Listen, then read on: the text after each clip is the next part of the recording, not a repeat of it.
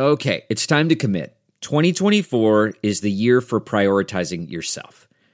Begin your new smile journey with Byte, and you could start seeing results in just 2 to 3 weeks. Just order your at-home impression kit today for only $14.95 at Byte.com. Byte clear liners are doctor-directed and delivered to your door. Treatment costs thousands less than braces, plus they offer financing options, accept eligible insurance, and you could pay with your HSA, FSA. Get 80% off your impression kit when you use code WONDERY at Byte.com. That's BYTE.com. Start your confidence journey today with Byte. Good evening and welcome to Just the Truth. We are live from Turning Point USA's Young Women's Leadership Summit. We've got a great lineup of amazing women, including my good friends Lila Rose, Christiane Allen, Harmeet Dillon, so many more from Turning Point USA. But before that, we have some breaking news from our very own John Solomon, editor-in-chief of Just the News, and he has reported on some breaking allegations against Hunter Biden. Remember, we've been following this for years. Where is Hunter? And watch how many times Joe Biden has denied any wrongdoing about Hunter. Vice President Biden, there have been questions about the work your son has done in China and for a Ukrainian energy company when you were vice president. In retrospect, was anything about those relationships inappropriate or unethical? Nothing was unethical. My son has not made money in terms of this thing about what are you talking about? When you're vice president, isn't there a higher standard? Don't you need to know what's happening with your family? Don't you need to put down some guardrails? Unless there was something that was, there was something on its face that was wrong.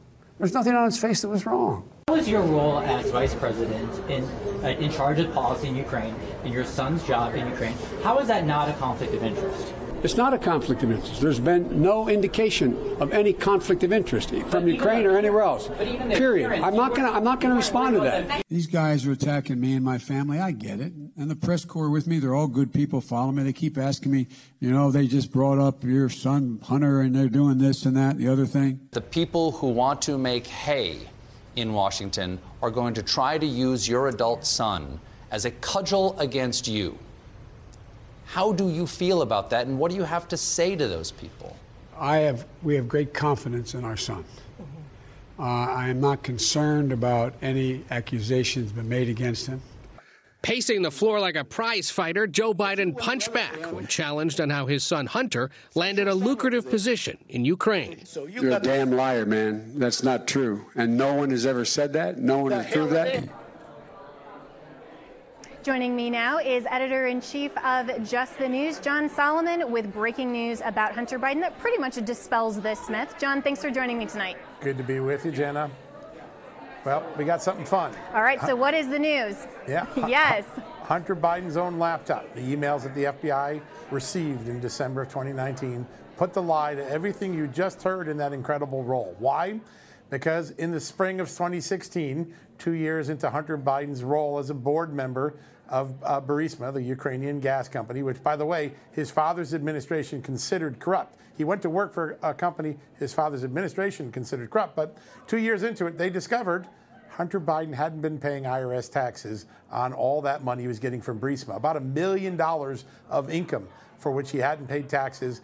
They were fearful. Why did they get scared? Because they had just gotten a subpoena from the FBI and the Securities and Exchange Commission demanding their financial records because Hunter Biden's business partner in the Burisma matter and many other things, a guy named Devon Archer, was about to be indicted for fraud.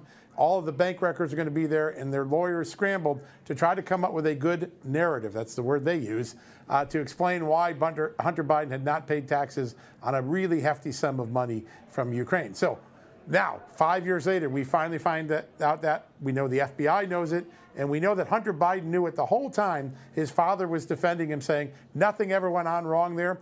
There was a tax dodging issue there. His own lawyers, his own accountant, write about it in plain English. We've put those emails up on Just the News so everybody can read and see what Hunter Biden's own lawyers, his own accountants were telling him.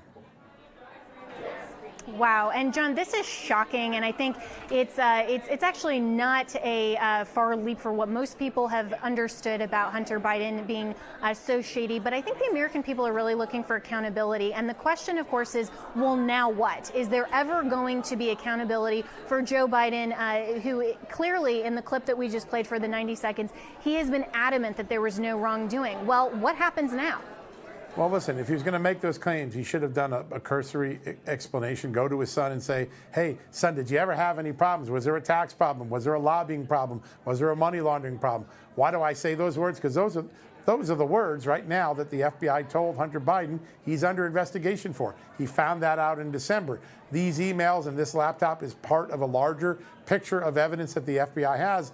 But, you know, the most important thing to think about here, today's story completely destroys the Democratic justification for impeachment during the Ukraine impeachment trial of January 2020. Why?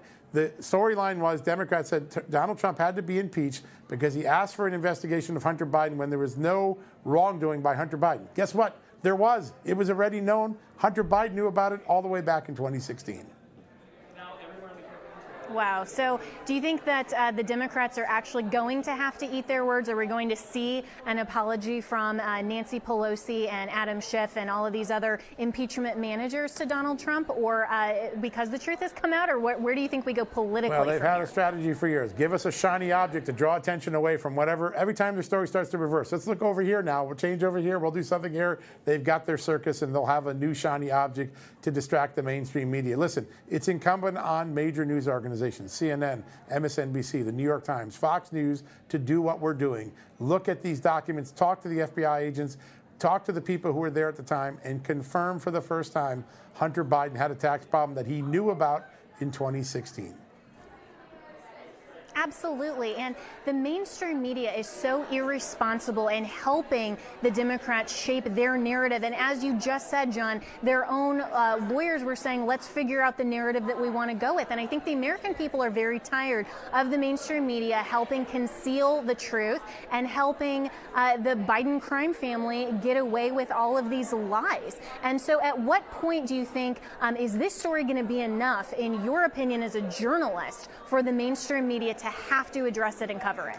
Listen, if we were prosecutors and we were going to take the last 5 years of journalism and make a criminal case, we'd say, hey, you know, they lied about Russia collusion, they lied about Ukraine, they lied about what happened at Lafayette Square, they lied about the COVID thing, and you'd build that case against the people that did it, and then you would indict, or you would name the news media as the unindicted co-conspirators in this 5-year conspiracy.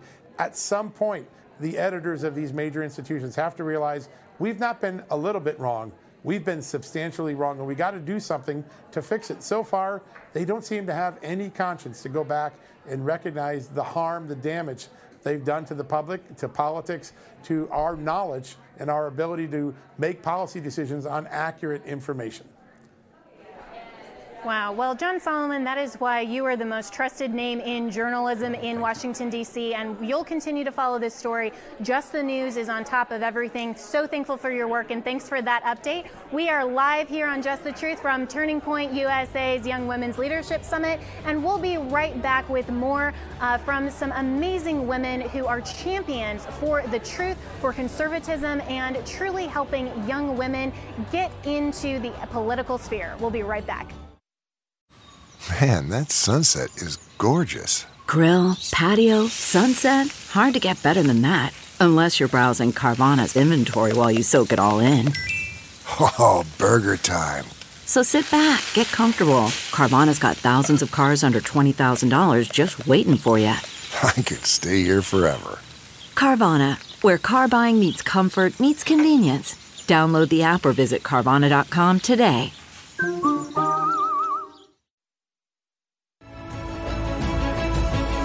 And welcome back to Just the Truth. And we are here at Turning Point USA's Young Women's Leadership Summit. And the energy here has been so fantastic. I am loving the conversations with these amazing women speakers.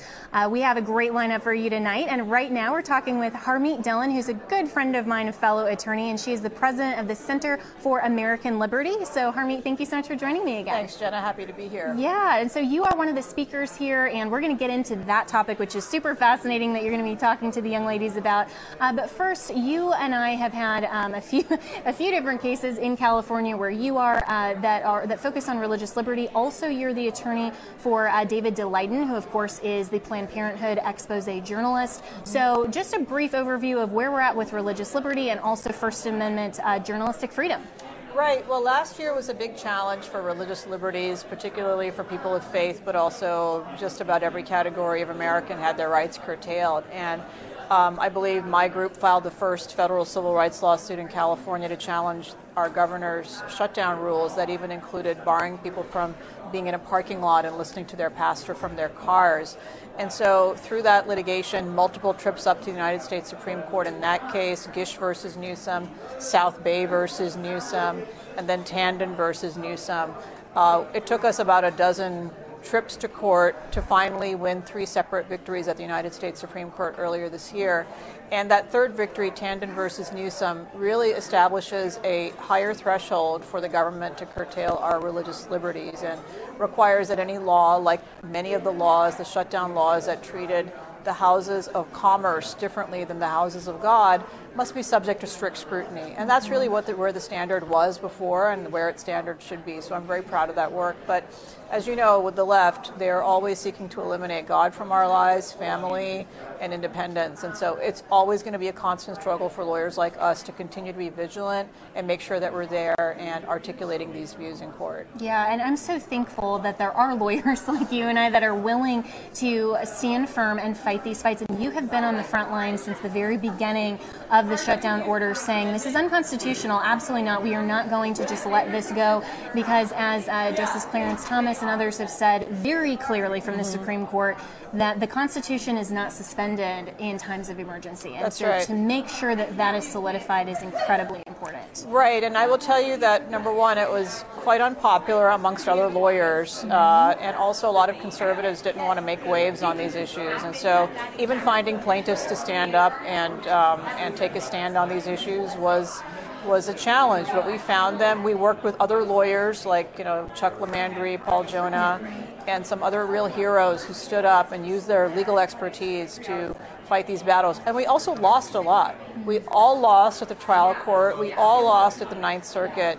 And some of us lost at the Supreme Court more than once before we won those cases. So with the blessing of all the donors who supported our nonprofit and the plaintiffs who had the courage to stand up for what was right, it really was a rewarding experience as a civil rights lawyer. Yeah, and that's a really important point, too, that a lot of people forget, especially as they're looking at, for example, election integrity issues or other things, that you're not always going to win 100% of the time, That's especially right. in litigation, but to continue moving it forward and to make sure that as facts come out, as, of course, as more has been coming out about Dr. Fauci, his emails, some of these other things, how the state has treated churches differently, all of these things, we have to continue to advocate for truth, regardless of how many times it's a seeming loss, but we'll continue to push forward. And what's interesting is some of the prominent conservative lawyers, they look at it as a win-loss situation, just like a corporate client, and so they don't want a loss on their, their sort of record, if you will. Yeah.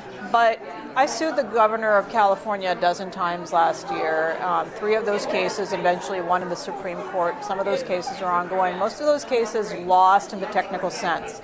But they lost because after being sued, the governor changed his orders. So, for example, he opened the beaches of Orange County, and the 2 judges dismissed our 2 lawsuits in state and federal court. Now, in a corporate win-loss record, that's a loss. The people in Orange County would say that's a win. So sometimes you're able to achieve goals outside the courtroom by the governor retreating, changing his rules, speeding up his schedule, by putting pressure on him and public scrutiny that comes with high-impact civil rights litigation. And this has been something that the left has done very effectively for generations, dating back to the civil rights era, rightfully so. They use the courts to expand the rights of minorities in our country. The conservative side has been quite reticent to do that, with the exception of some pro-life litigation that's been ongoing and some religious liberties litigation. But now that we're seeing the governor and governments trying to shut down our businesses, our beaches, our ability to decide what we're going to wear on our faces, even if we're vaccinated, we really do need a cadre of Republican conservative civil rights lawyers who fight these battles. Yes, well, continue to fight those fights and be on the front lines. And here at the Young Women's Leadership Summit, one of the things that you're talking about is your origin story, if you will, because as I think young women especially are listening to you right now, they're thinking, wow, I love the fact that Harmeet is on the front lines, but they don't see quite the pathway of getting there. And you and I were talking right before this segment that so many people just see the end result or the success or the this is the place that I'm at, but they don't see all of the struggle. They don't see perhaps some of the failures, some of the challenges that you've overcome, all of these things to get to where you are. So, so for the young women who want to be the next Harmeet Dillon, what's your word to them? Well, there's no shortcuts to being a successful lawyer. You know that as well. And what we are just talking about is the tip of the iceberg, literally, and literally the tip of the part that's showing. The other 99% is the unglamorous part where you have to pull all-nighters, stay up late. You have to make ethical decisions about whether you can represent a particular client. You have to do the research to figure out, do you have a case?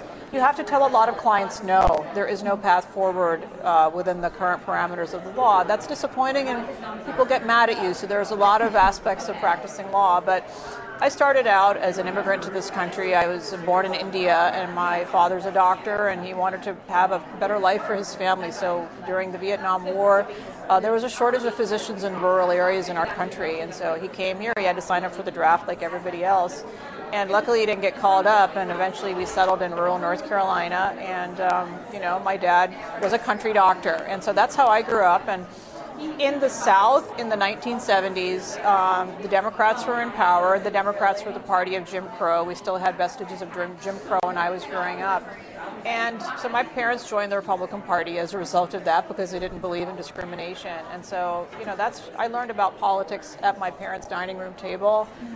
We had fundraisers for Republican politicians at our home, and they taught me how important it was, particularly as an immigrant, but as any citizen, to vote and to be engaged. And so I learned that, and that's the base on which, when I went off to Dartmouth College, I became active in politics on campus. Eventually was, a campus leader in the conservative newspaper. Dinesh D'Souza and Laura Ingraham were my mentors at the Dartmouth Review. They were older than me back then. And from there, I pursued a law career instead of medical school, which is what I was originally intending to do. And I haven't looked back. It's been 28 years now of practicing law, and I'm still doing it. And as you know, a lot of people have dropped out by this time because it's a hard profession. But those victories, like the ones we discussed earlier, they really keep you going, and it's very rewarding to help people. And so I get up every morning and I still love what I do. Yeah, and you're still very active as well in the Republican Party. And, these are things that I think are so important for people to recognize what the left is doing, because as they're tearing down the traditional family, as they're saying, we don't want to have the traditional family, faith, freedom issues. For people like you that learned about politics around the dinner table, that's exactly what they're trying to foreclose. That's right. And they're trying to shame us. I mean, I live in San Francisco by virtue of accident of life. I moved there for a job, and I decided I liked the area, and I stayed there. But I live in the most liberal place in America, and it's constant. And so if you don't have a fundamental grounding of who you are and what you believe, whether that's from your faith tradition, which I have also, I'm a Sikh, or from some understanding of history, you are easily swayed. And it is so easy for young women particularly to be swayed by peer pressure and expectations of others. And so I think it's really important to start from some kind of know who you are, so that no matter where you are, whether it's a woke corporation, whether it's a college campus or a professor putting you on the spot for what you believe or what your t-shirt says, that you know who you are and stand up for that. And you are not alone. And you look here, there's 2,000 young women. When I was growing up in rural North Carolina, there was no such event like this. And I didn't know who the other conservative young women were. And in fact, everyone looks at you funny if you stand up and take a position. And so, so I think this is so empowering, and it's so thrilling to see that women are being reinforced by each other. And, And so I think it's really wonderful to see that women have these choices now, and that's great. But as you mentioned, I am a member of the Republican National Committee, so I represent California at the RNC. I was a fierce advocate for President Trump in the election, and I'm an election lawyer in addition to the civil rights and business law that I do. And so even in between major elections, we have to now be fighting about our election laws. That's a big focus of what I'm doing right now, both in terms of advocacy as well as in terms of legal challenges, defending and filing.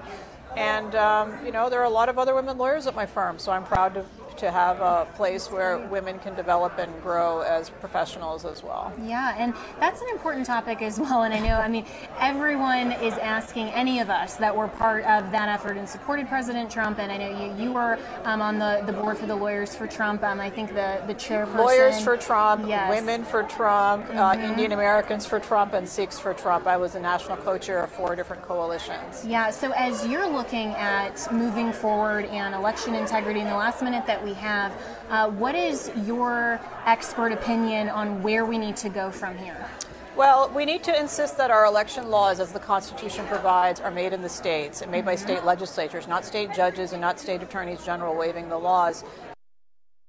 Battle in all of the 50 states and the 6 territories, and the left is fighting that battle. Every time a state legislature passes a package of election reform or voter ID, Mark Elias on the left immediately files a lawsuit. So I'm engaged in defending some of those cases, and I'm engaged in filing our own affirmative cases as well. And people need to know that we are not letting this go, that lawyers are still on the ground fighting these fights, and we'll continue to amplify your efforts and what you're doing. And I'll have you back on soon to talk about all of that more. So Harmeet Dillon, thank you so much for joining me here, and we will be right back with more on Just the Truth.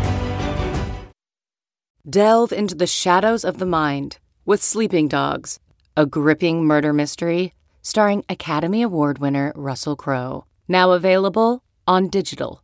Crowe portrays an ex-homicide detective unraveling a brutal murder he can't recall. Uncovering secrets from his past, he learns a chilling truth. It's best to let sleeping dogs lie. Visit sleepingdogsmovie.com/Wondery to watch Sleeping Dogs, now on digital. That's sleepingdogsmovie.com/Wondery.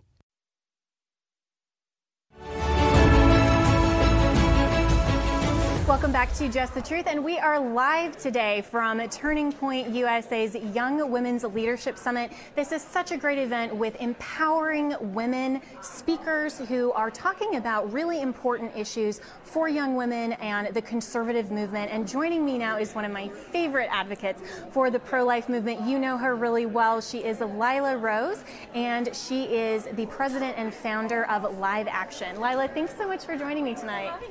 Absolutely. So you are a speaker here, and of course your mission, and you are just such an amazing advocate for pro-life. And so what's your focus here at this summit? So I came to the summit, I got on the plane last night, I left my little toddler in bed, and I was like, okay, there's all these powerful conservative women gathered together. What is most important for us as women? There's so many issues to talk about, right? Yes. And I really narrowed it down. There's 2 problems I see that are kind of underpinning all the political chaos and the social chaos. And the core problem is disrespect for life. And that it begins in the womb, and there's 2,300 children killed daily by abortion in America. It's the leading cause of death. But then the question is, like, how did we get there? And how do we get to a place, even with the transgender thing and feminism, how do we get to this place where womanhood has been so denigrated? I mean, I think there's such confusion around what it even means to be a woman. Yes. And so I think the underpinning problem to the abortion problem is the misunderstanding and the misuse of sex, of sexuality. So I talked about that. It's not usually something that is talked about at, I think, political events, but, post-sexual revolution, and I know you're familiar with this, post-sexual revolution, there was this new mantra that sex is no longer about marriage and love and commitment and bringing life into the world, but it's just this pastime. It's like you do it with whomever as long as there's consent, right? So that's the buzzword. And you should have safe sex to prevent abortions, but women who have abortions, 51% of them are using contraception. So contraception is not sparing women from abortion in any way, shape, or form. So having that conversation of what does it mean for us as conservative women to raise the bar, to ask better and want better for ourselves and ask better from men. And so that was a big part of the speech. That's amazing. And I'm so glad that you're bringing it back to the foundation of truth, because as a believer yourself, of course, we know that God instituted marriage for a reason and human sexuality for a reason. And that decoupling idea of just saying, well, we can do whatever we want as consenting adults, I really see that on the right as a rise of sort of libertarianism, which is very separate and distinct from true, genuine conservatism, where we're conserving the principles of truth. And so how was this received by some of the young ladies who maybe hadn't thought of that? I know, so far so good. I had one young woman who said, you changed my mindset. Like, that's amazing. Because I think it's so easy when you're swimming in our culture today. There's a lot of toxicity. I mean, basically, so much of marketing and advertising is pornographic. It's just like flaunting your sexuality to like sell stuff. I mean, that's most of Instagram, right? Right. Marriage is sort of joked about. Like, people kind of fall in and out of love, and there's this, denigration of the profound commitment that it is, the sacredness that it is, and we give people a pass. I think we give, especially men, a pass to just not even get married, to not be faithful, to not be true, and then women, the children are the victims in the end, because so many women are abandoned to go to abortion clinics then, and that's why we have such a sky-high abortion rate. So all of these factors, they're personal, they're difficult to talk about, we're all affected by them differently, but that's the point. We're all affected by them, and this is the family, the strength of a family makes or breaks a society. Absolutely. And the level to which we as women hold the standard for in a society, I think is the level to which that society will rise. And so, as conservative women, we should be raising the bar. Yes. And that's the message, and I think it did resonate with a lot of the women.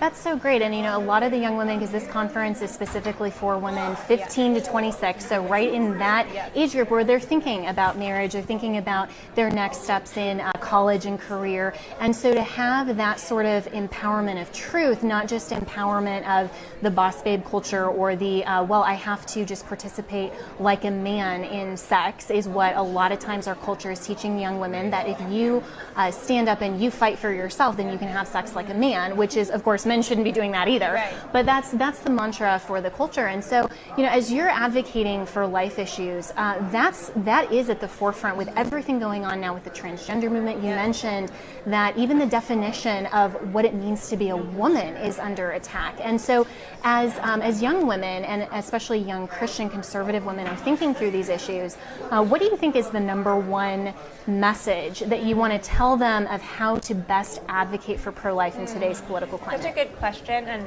it'll depend on our circumstances in part, who we're talking to, how we're talking, but I think it's flipping the paradigm of what real empowerment means, because right now, like you said, it's this boss babe, it's like get out there and compete, it's it's sort of like, and also this a big focus on self-care, which is very important, and I talked about the importance of self-worth, but it flips to even selfishness, where it's like it's all about us and our dreams and our pursuits, and if a baby gets in the way, have an abortion. That's basically a message that's shared. So I think it's a commodity at that point, which is so sad. The child is seen as totally disrespected. So I think the number one message for women is, listen, you're made for love. You're made to love and be loved.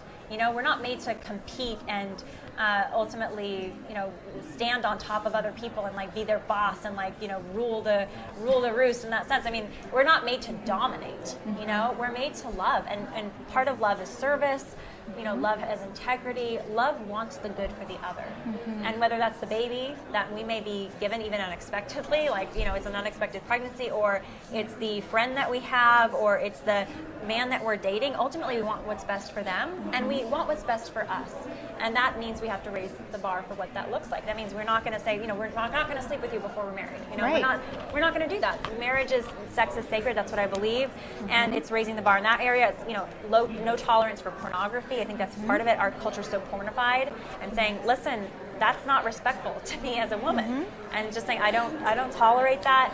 So it's changing the dynamic, because listen, our society will really be as strong as its strongest women, I believe. Yes. And strength is not,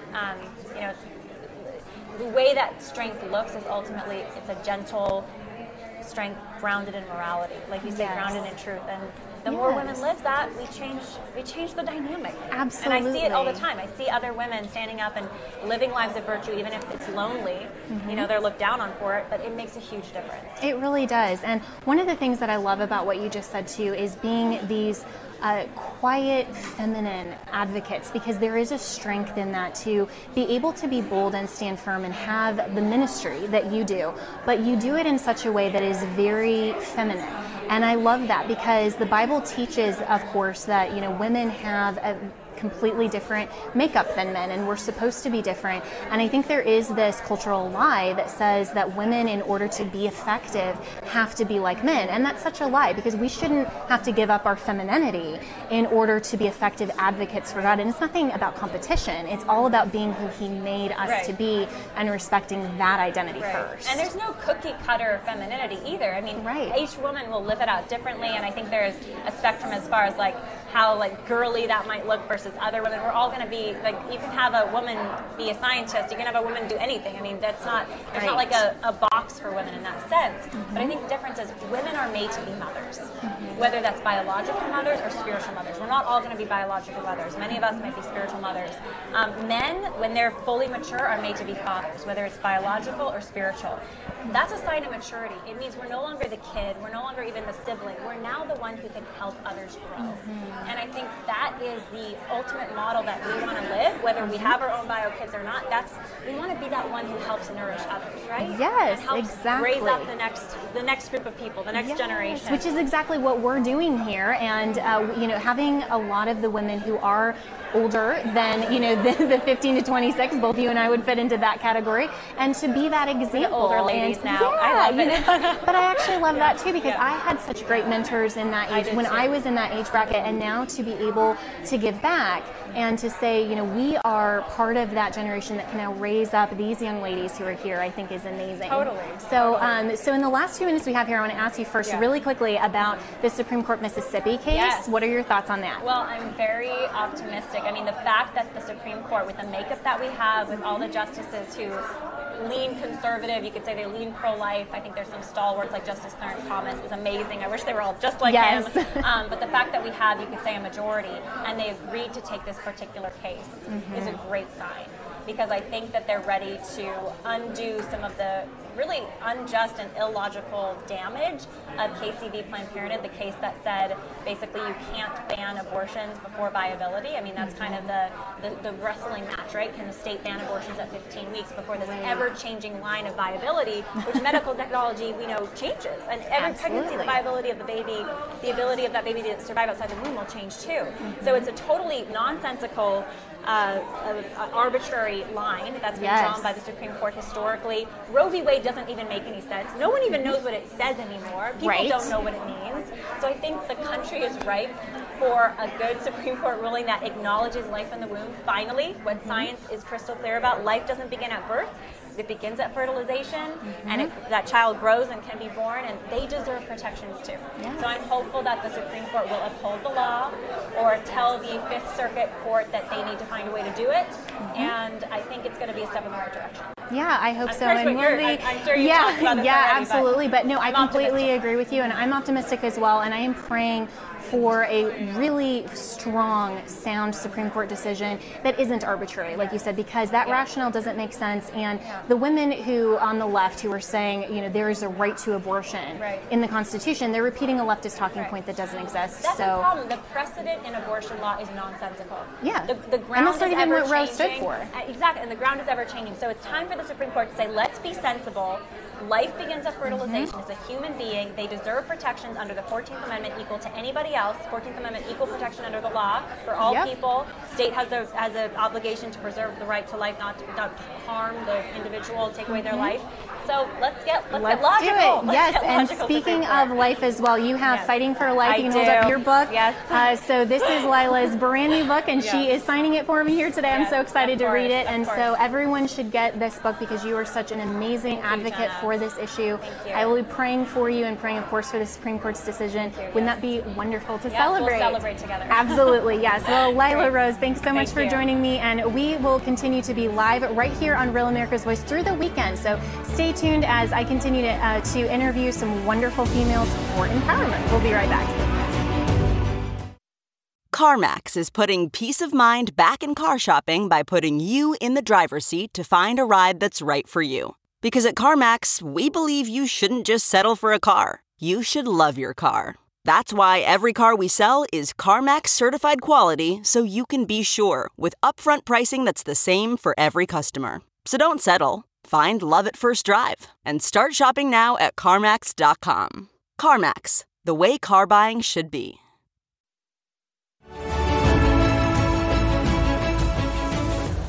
Welcome back to Just the Truth. We are here at Turning Point USA's Young Women's Leadership Summit. I have had some amazing women who have been talking about the real issues facing young women today and for conservatism. And so joining me now is a speaker who is fresh off of the panel that she was speaking on today, Linda McMahon, who is the chairperson of the America First Policy Institute and, of course, worked with the Trump administration and the Small Business Administration. So, Linda, thank you so much for joining me. It's great to be here, Jenna. Thanks for having me. Absolutely. Yeah. So what was your topic on the panel? Well, it was wide-ranging. We talked about what we did at America First Policy Institute. We talked about how we motivate young women. We talked about what are some of the issues that resonate with them. So it was really, we had a great moderator. There were 3 of us on the panel, and so we just kind of took turns and addressed a lot of issues, and it was fun because the crowd was very receptive. They seemed to like what it was we had to say to them. We were kind of challenging them a little bit. Good. And hopefully they left with a couple of nuggets they could remember. That's because so they are the future. Absolutely. They absolutely are our future, and we are happy to see so many young women, in that group. And we bragged on ourselves a little bit that we were like 3 women who came from the Trump administration, and now we were 3 women who were leading this new institute. So it's quite impressive, I think. Yes, well, that's why I'm so excited to have you here and to talk more about the America First Policy Institute as well, because, of course, with your transition from the Trump administration and all of the great work that you did with the SBA, I want to ask you about that as well, but then also what you're focused on now with the Policy Institute. Well, America First Policy Institute was actually the brainchild and started by Brooke Rollins, who's the president and CEO. I'm the chair, and Larry Kudlow is the vice chair. And Brooke is sort of duplicating what she started in Texas, which was with the Texas Public Policy Foundation. So about 15 years ago, she knew exactly how to structure it. And of course, Brooke, as being the director of national policy for the president, is serving with him in the White House for the past 3 years. She, about 6 months before the end of the term, thought, you know what, we need to be ready for the next term. Mm-hmm. So she and Larry Kudlow, and I think it was Mr. O'Brien who had come in also. Mm-hmm. They sat down and they wanted to work through, okay, what are the next 4 years going to look like? So they actually developed policy for the next 4 years. Then when it didn't happen, that was the next 4 years, okay, how do we continue these policies? How do we keep tax reduction, getting rid of regulations, patriotic education, all of these things. How do we keep these wonderful policies going, and not have the White House? And so the Institute was a great way to do that. So there are 21 centers within the Institute, each of them focusing on different of those kinds of topics. Education, tax reform, deregulation, China, voter integrity, all of those kinds of things. And so each of those centers is led often by a former cabinet member, who's the director or the chair.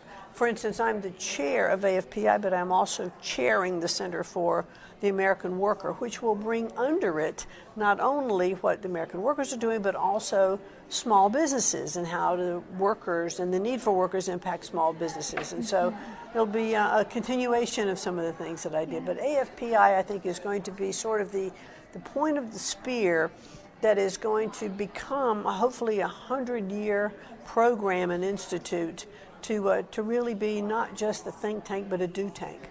That's wonderful. And I love how you expressed that. And I think it's going to be really encouraging for a lot of people to recognize that even though Trump is not in the White House right now, where we would all prefer him to be, that the work of his policies and truly America First is continuing. And so what are the challenges that you're finding now with being in the private sector versus in the White House? Well, I don't really think that we're not running into any obstacles. I think we're looking at opportunity.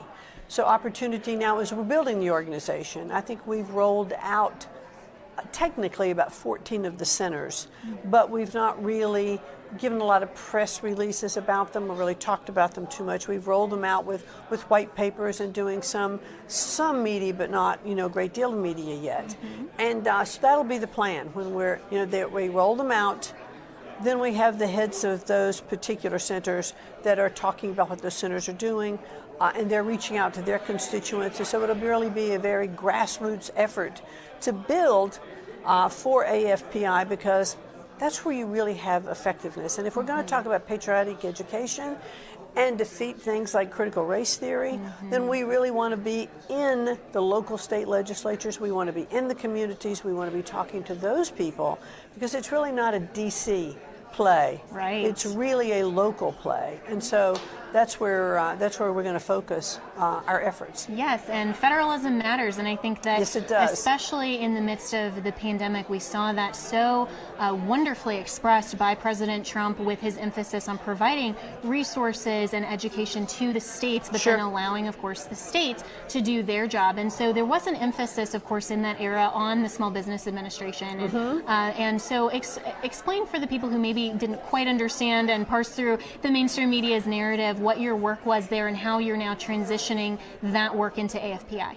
Well, with the Small Business Administration, when I went, and of course my background made it perfect for me to be the administrator for SBA, because my husband and I built a company from the ground up, sharing a desk in the basement to start with, and it grew. It's World Wrestling Entertainment, and it grew from just a small regional to national, then a global enterprise, and we took it public. So when I went and talked to small businesses, and when I went to the district offices of SBA, and I talked to them about, look, stand in the shoes of these small business owners. What do they need?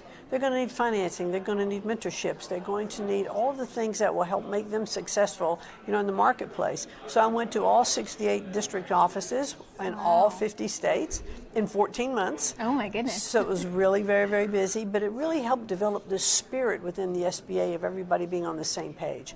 So I thoroughly enjoyed that.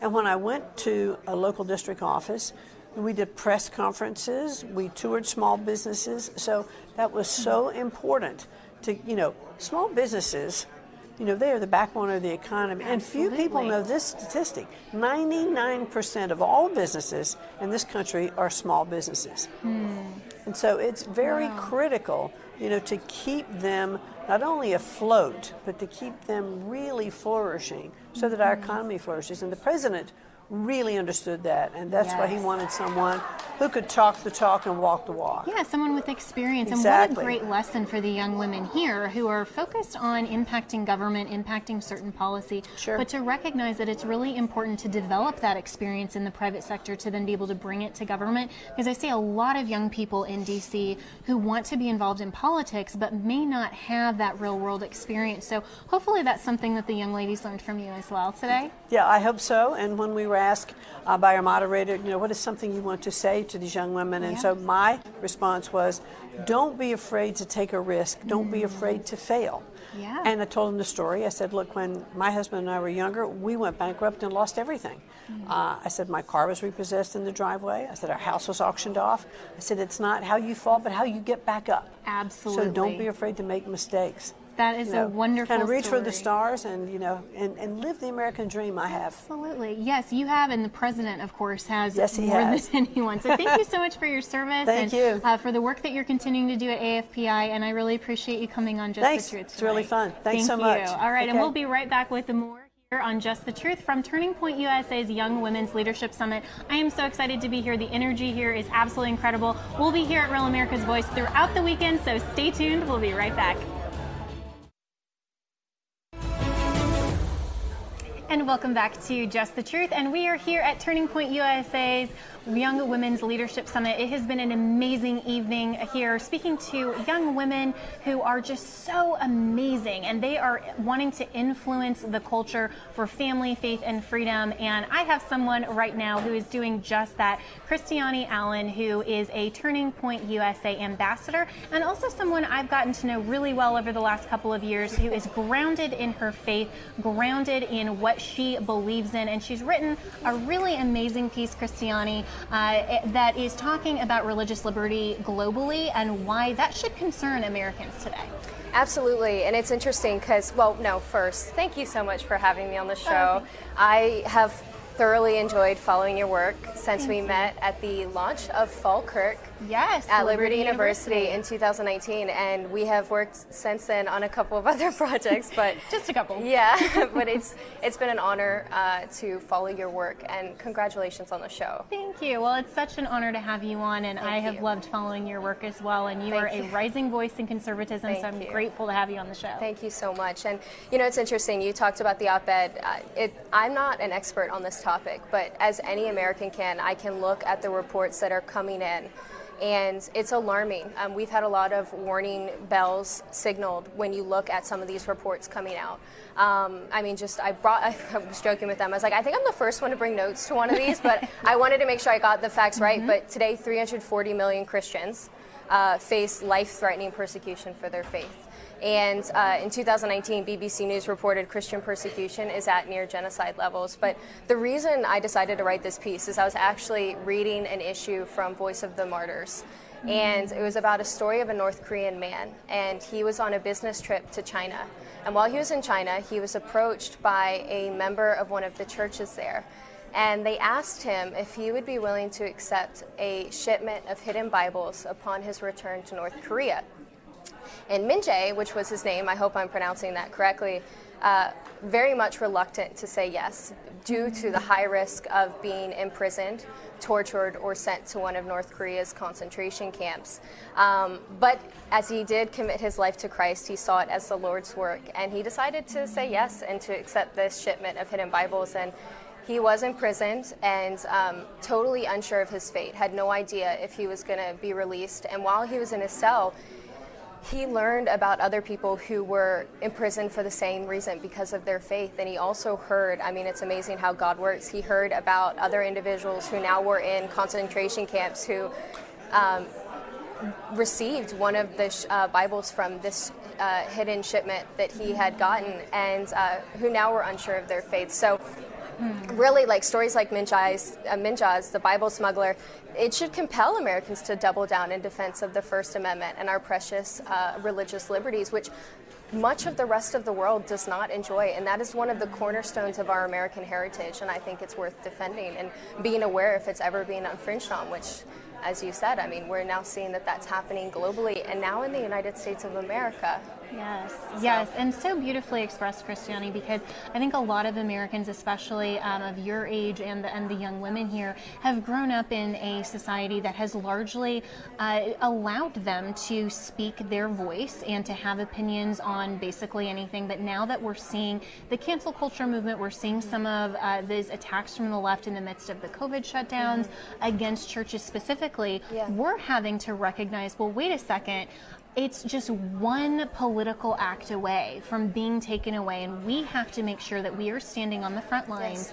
And what would we do if that was us, right? If that was us saying, like Min Jae, that someone said, well, are you willing to risk imprisonment to do the right thing for your faith? How would we respond today? Absolutely, and honestly, like if we're naive as Americans, if we are naively turning our cheek, or ignorantly, I should say, turning our cheek from the rising levels of religious persecution and hostility around the globe due to the naive belief that persecution could never reach us, then we need to think again, because hostility turns into violence, and violence eventually turns into persecution. And so actually the Heritage Foundation put it beautifully. They said that any government willing to infringe on the right of consciousness will not hesitate to infringe on your other rights. And I think, like I said, this is something that we need to be aware of. And if there ever is an infringement, then we need to, as a community, not look to the government to solve this. Because as I was writing this piece, I'm like, where do I conclude? Like, how do we stop this? How do we fix this? I think it's a matter of education. It's not something that we should look to the government to fix. This is the American people assuming self-responsibility for our communities and realizing realizing that this is something that, one, we need to be aware of, and then crack down as a community if we ever need to. Yeah, So. and this is exactly what Turning Point USA is doing Yes. by raising up voices Absolutely. like yourself that are willing to speak to these issues and willing to encourage others to say, hey, we need to champion this. We have to take ownership of Yes. our responsibility Yes. as good citizens in Yes. America. And so for the young ladies who are looking at you and thinking, wow, she's such a bold advocate, how can I be more like Christiane? What was your story in getting involved in Turning Point USA, being an ambassador, and being a voice for liberty and freedom? Well, I'm just like them. I'm very much so put on my pants the same way everyone else does. And yeah, but as far as like how I got involved with Turning Point, it was in 2019 they started to expand and go into an influencer program and contacting these people who are being outspoken on their social media platforms, large and small. You don't have to have millions of followers to be outspoken. And actually, a couple of the ladies here, like one of the questions is like, how do you start? Well, you start. Like really, I mean, I think about like how I ended up working for Rudy Giuliani, and it really was just starting. I didn't come from a position or a family of politicians, or I did not have connections. I just started, and honestly, by God, like I ended up meeting the mayor and I got that position. But it really is just starting. So like for those young women though, getting more involved in like Turning Point. Turning Point is looking for proactive young individuals who are looking to make a difference in their communities. And again, self-responsibility. Turning Point's based out of Arizona, right? But I mean, you talk about all the states we need student activists. And yeah, we need young women, men and women across the country Absolutely. who are willing to stand up and say, even in my sphere of influence, you never know who is listening, and you never know the proximity to another influencer, like you mentioned, working for Mayor Giuliani. And so just in the last minute we have here, Christiane, what do you think is the most important issue facing young people today? I think it's such an important question, and I know you've asked some of the ladies and men here that question as well. And it's not about women to me, it's about men and women. It's about our younger generations, and it's making sure that they're educated. I think we have such a need for foundational education when it comes to our beliefs. And in apologetics, I went to a Christian university, Liberty University, online for high school and college, and they teach you in apologetics, know what you believe and why you believe it. And Turning Point is doing just that. They're trying to educate people and equip them with the knowledge and tools that they need. So education. Yeah, absolutely. And continue to speak the truth. So thank you so much, Christiane, for being here. Thank you. This was so wonderful. And this has been an amazing, amazing time here at Turning Point USA. Stick with us at Real America's Voice, Just the Truth.